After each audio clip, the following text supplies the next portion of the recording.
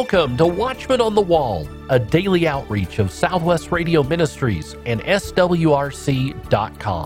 It's the first day of April, which means it's the first day of anniversary month at Watchman on the Wall. We are so excited to be celebrating 89 years of God's faithfulness. The entire month of April, we have special programs planned with classic resources being brought back and some special surprises you don't want to miss. Today, we have Ministry President Dr. Kenneth Hill, host Dr. Larry Spargimino, and staff evangelist James Collins, all together to help us kick off Anniversary Month. This month is Anniversary Month here on the Watchman on the Wall. Southwest Radio Church began in April 1933 when Dr. E.F. Weber, pastor of a local church in Oklahoma City, preached a prophetic message over local radio station KTOK. His radio program was his radio church. That's how we got the name Southwest Radio Church. Now, 89 years later, here we are, still going strong, making the Watchman on the Wall the oldest continuing daily Christian communications ministry in the world. This month, we're taking some time to honor our ministry elders, our heroes of the faith, and joining me to share some memories are two of my personal heroes of the faith. First, here in the studio with me is Dr. Larry Spargimino, the host of this program and vice president of Southwest Radio Ministries. Dr. Spargimino, thanks so much for taking some time to visit with us today. Great to be with you and Dr. Kenneth Hill. Also joining us by telephone today is Dr. Kenneth Hill, the president of Southwest Radio Ministries. Dr. Hill, welcome back to the Watchman on the Wall. Well, thank you very much. It's great to be with you. Well, this month marks the 89th anniversary of the Watchman on the Wall program from Southwest Radio Church. Let me ask you, first of all, Dr. Hill, even though other ministries have come and gone, why do you think we've lasted 89 years? Well, we've had the basis of Scripture.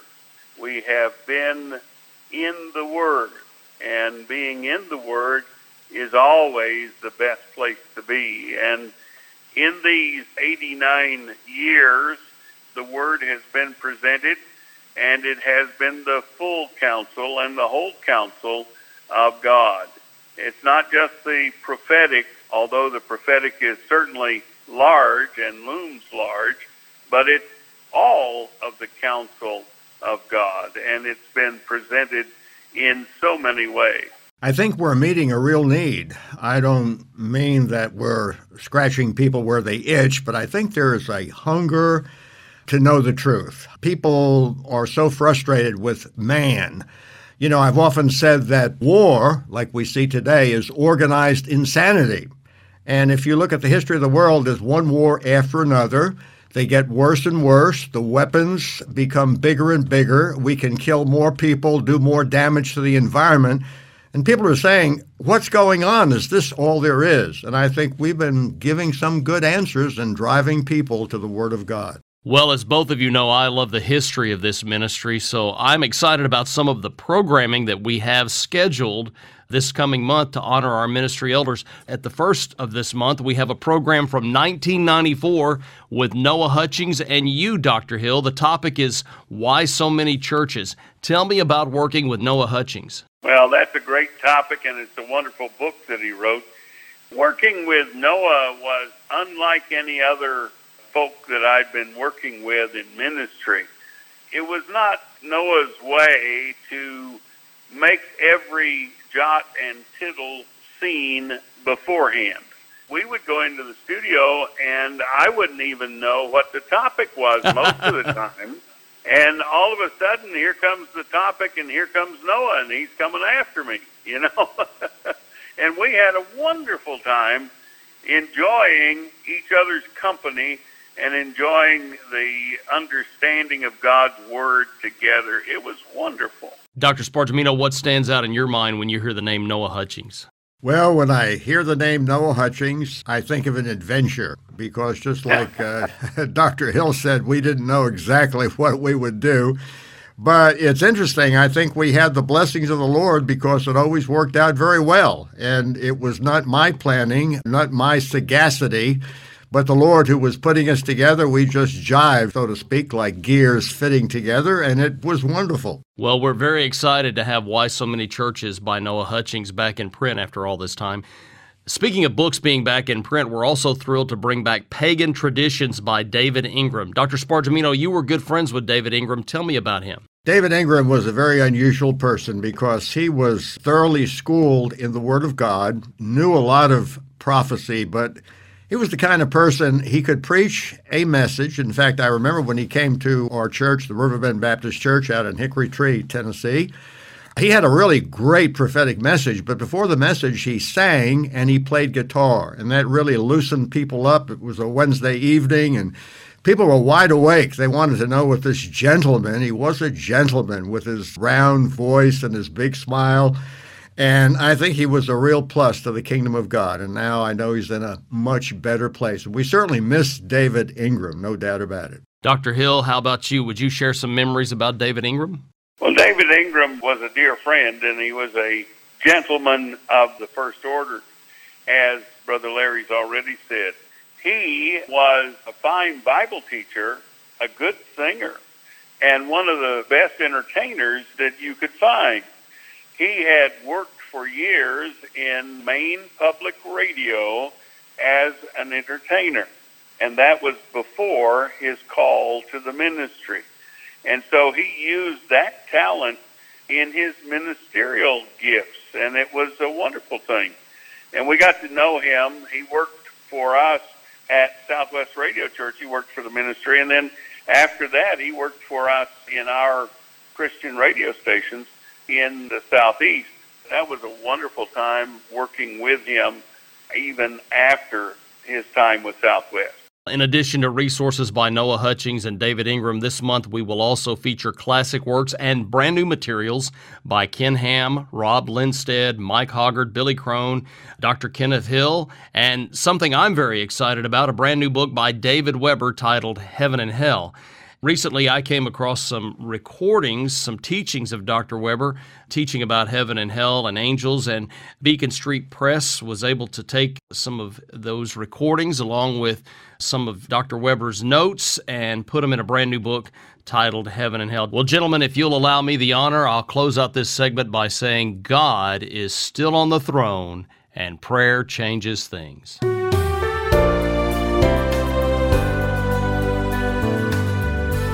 One of the really neat things about being part of a ministry that has been around for 89 years is the history.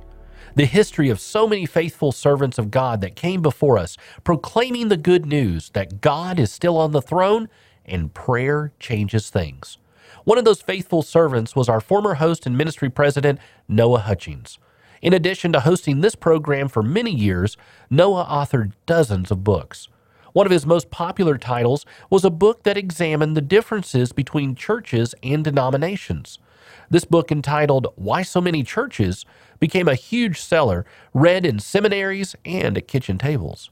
Right now, we are going to open the radio vault and begin to listen in on part of a conversation between Dr. Kenneth Hill and Noah Hutchings as they discuss what was then the brand new book, Why So Many Churches? Why do we have so many churches? Why do so many disagree on the Scriptures? Why do some people interpret the Scriptures one way, and why do some interpret the Scriptures another way? This is why we have so many churches, because people do not understand the Scriptures in unity like our Lord Jesus Christ prayed and Paul prayed. You know, Paul prayed that all Christians come to the unity of faith. So did Jesus Christ pray that you all might be one. Why do we have to have so many churches? This is the subject I dealt with in this book. Brother Hill, I have received more compliments on this book, which is quite surprising, than any other book I've ever written. Why do you think it's surprising?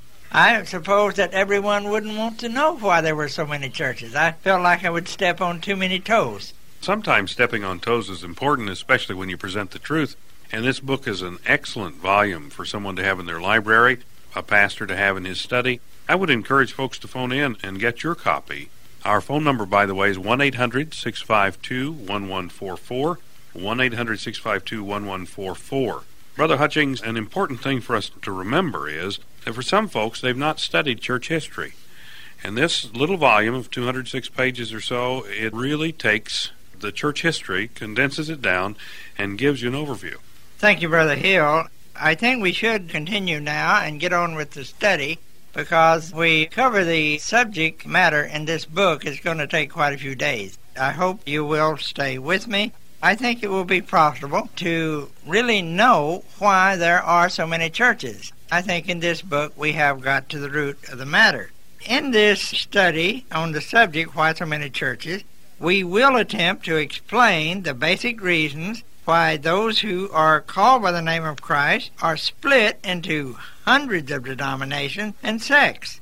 Within these many, many church organizations, memberships argue over such things as, should communion wine be taken from a single congregational cup or individual cups?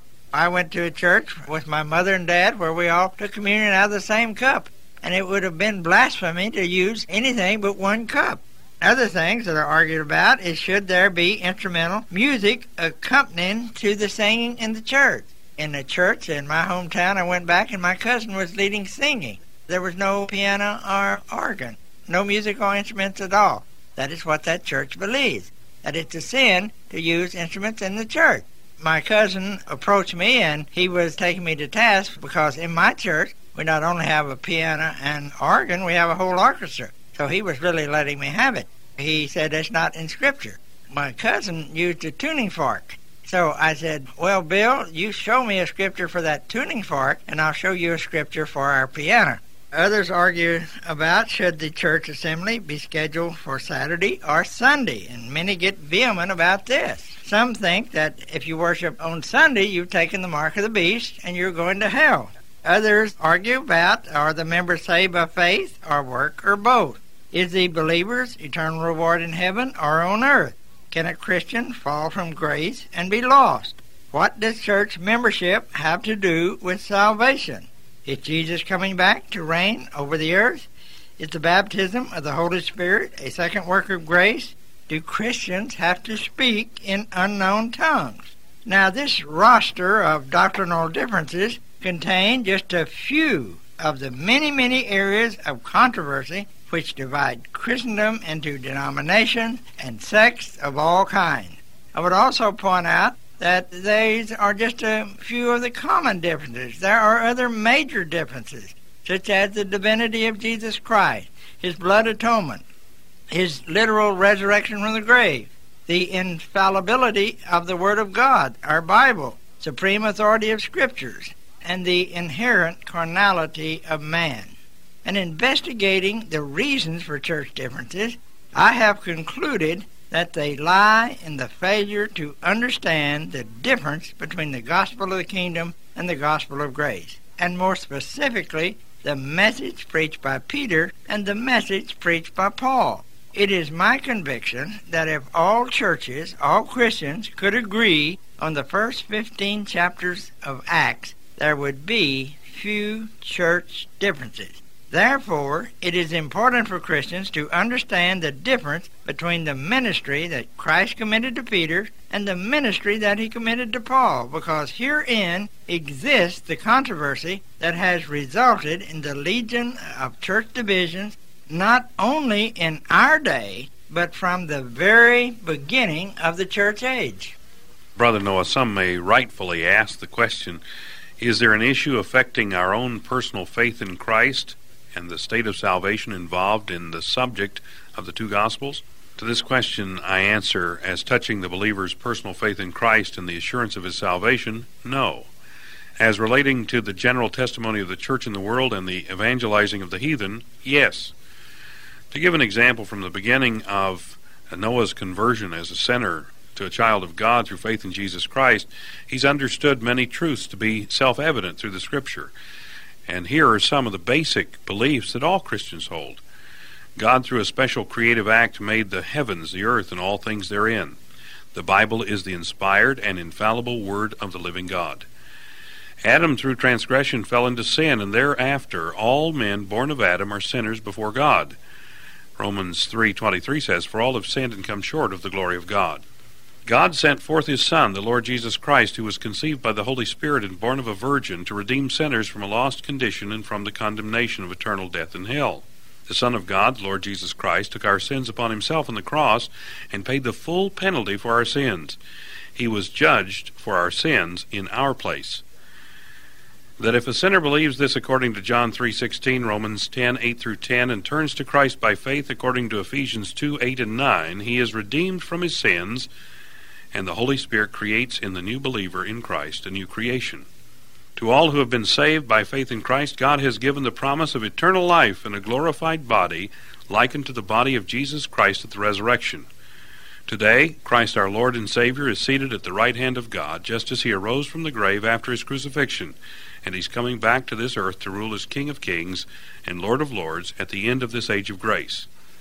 Brother Noah's belief has not changed in these and many other fundamental precepts of God's Word since the day that he accepted Jesus Christ as his personal Savior. However, his growth came with the greatest revelation concerning dispensational truths and sound doctrine as the scriptural evidence that Paul and Peter did not preach the same message. They preached the same Christ, but not the same gospel. Now, this conclusion was reached after many years following Noah's conversion. And he doesn't claim any special credit for this understanding, for he was helped in arriving at that knowledge from various ministers. Now, Brother Noah, let me ask you a question. Who were some of these ministers? You read many books, didn't you, and many Bible commentaries? Yes, Ken, we certainly did, and we did a lot of study. We're admonished in the Scriptures to study to show ourselves approved, and we're to be convinced of the hope that is in our heart. And I certainly think that Dr. C.I. Scofield's work helped me as much as anyone else. We read on page 1209 of the New Scofield Reference Bible, quote, "It is in the epistles of Paul that the order, position, privilege, and duties of the church are most fully given. They develop the doctrine of the church. Through Paul was given the detailed revelation of the body of Christ in its heavenly calling, promise, and destiny. The doctrines of grace found in the teachings of Christ is also given further revelations through Paul." In reviewing the ministry of Peter in relation to what Dr. Scofield said about the ministry of Paul, we remember that the authority for Peter's ministry is revealed in Matthew, the 16th chapter, verse 19, where Jesus said, "And I will give unto thee the keys of the kingdom of heaven, and whatsoever thou shalt bind on earth shall be bound in heaven. Whatsoever thou shalt loose on earth shall be loosed in heaven." Now, if the keys of the kingdom, as committed to Peter, concerned the church, then why would the Lord commit the revelation concerning the church to Paul? This would be a conflict. The evident truth is that Peter's ministry primarily concerned Israel, or the circumcision. It had meaning for the Gentiles only in the sense that the Gentiles are to be blessed through Israel during the kingdom age. The mission that the Lord committed to Peter is revealed in the 2nd chapter of Acts, where the great apostle preached his first message to Israel. Of this message, Dr. Gaebelein said in his book, The Act of the Apostle, and I would like to quote what Dr. Gaebelein said. "Here we must not forget that Peter's preaching on the day of Pentecost had to do with the kingdom. Another offer of the kingdom was made to the nation.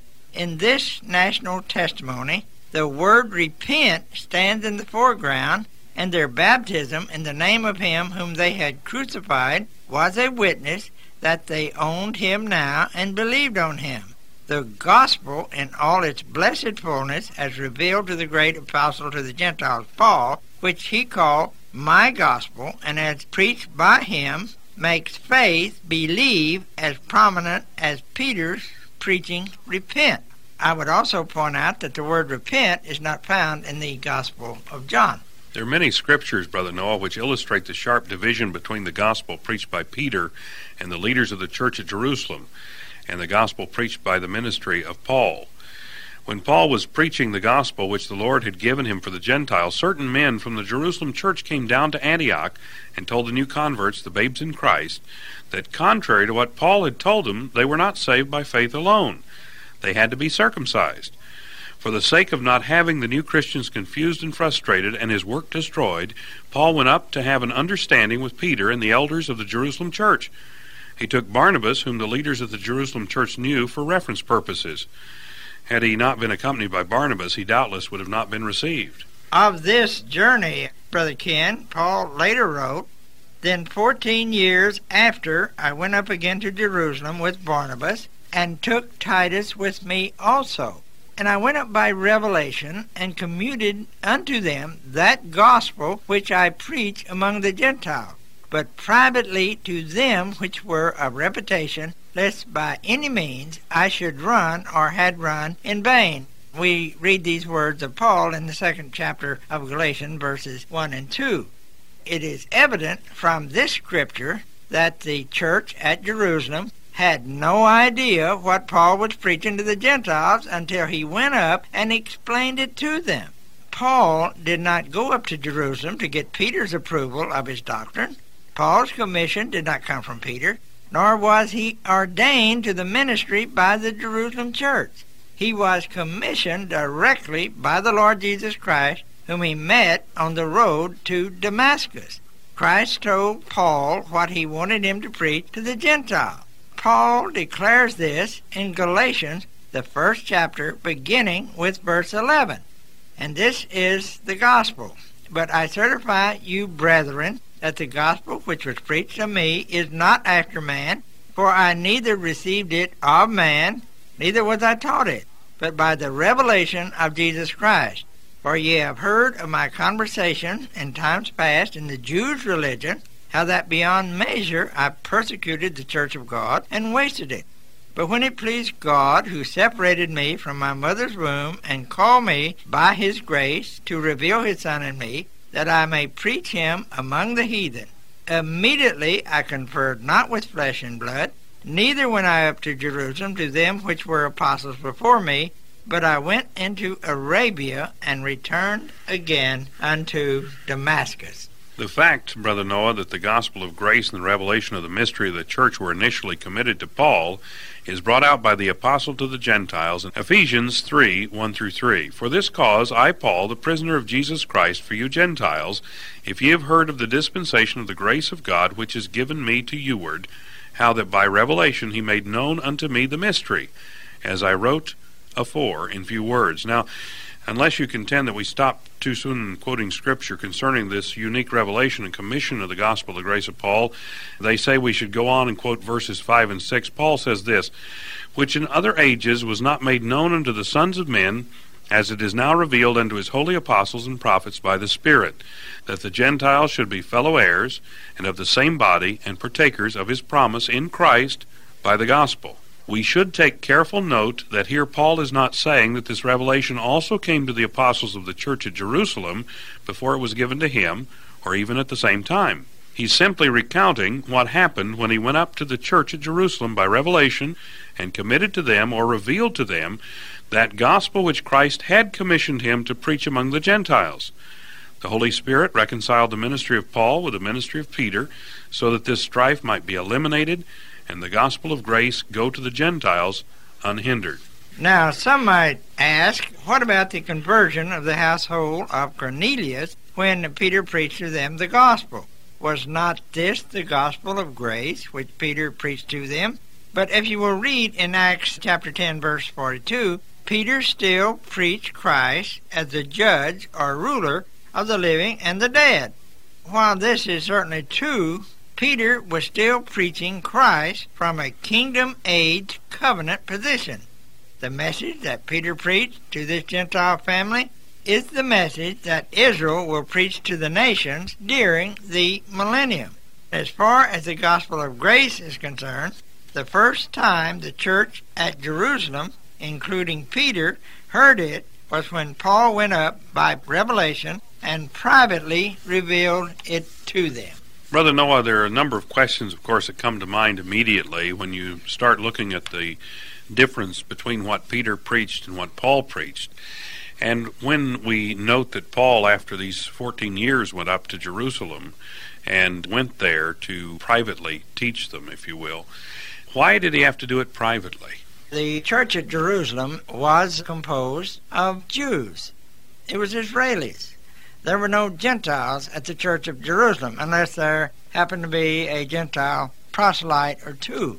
We can go on and read that when Peter went down to Cornelius, Cornelius was just not any old Gentile. He was a friend of Israel. He had given Israel money. He had prayed for Israel. He had helped Israel.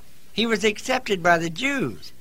Peter went down to the most likable Gentile in Israel. If he had gone down to an old reprobate Gentile, he'd have had a problem with the church at Jerusalem.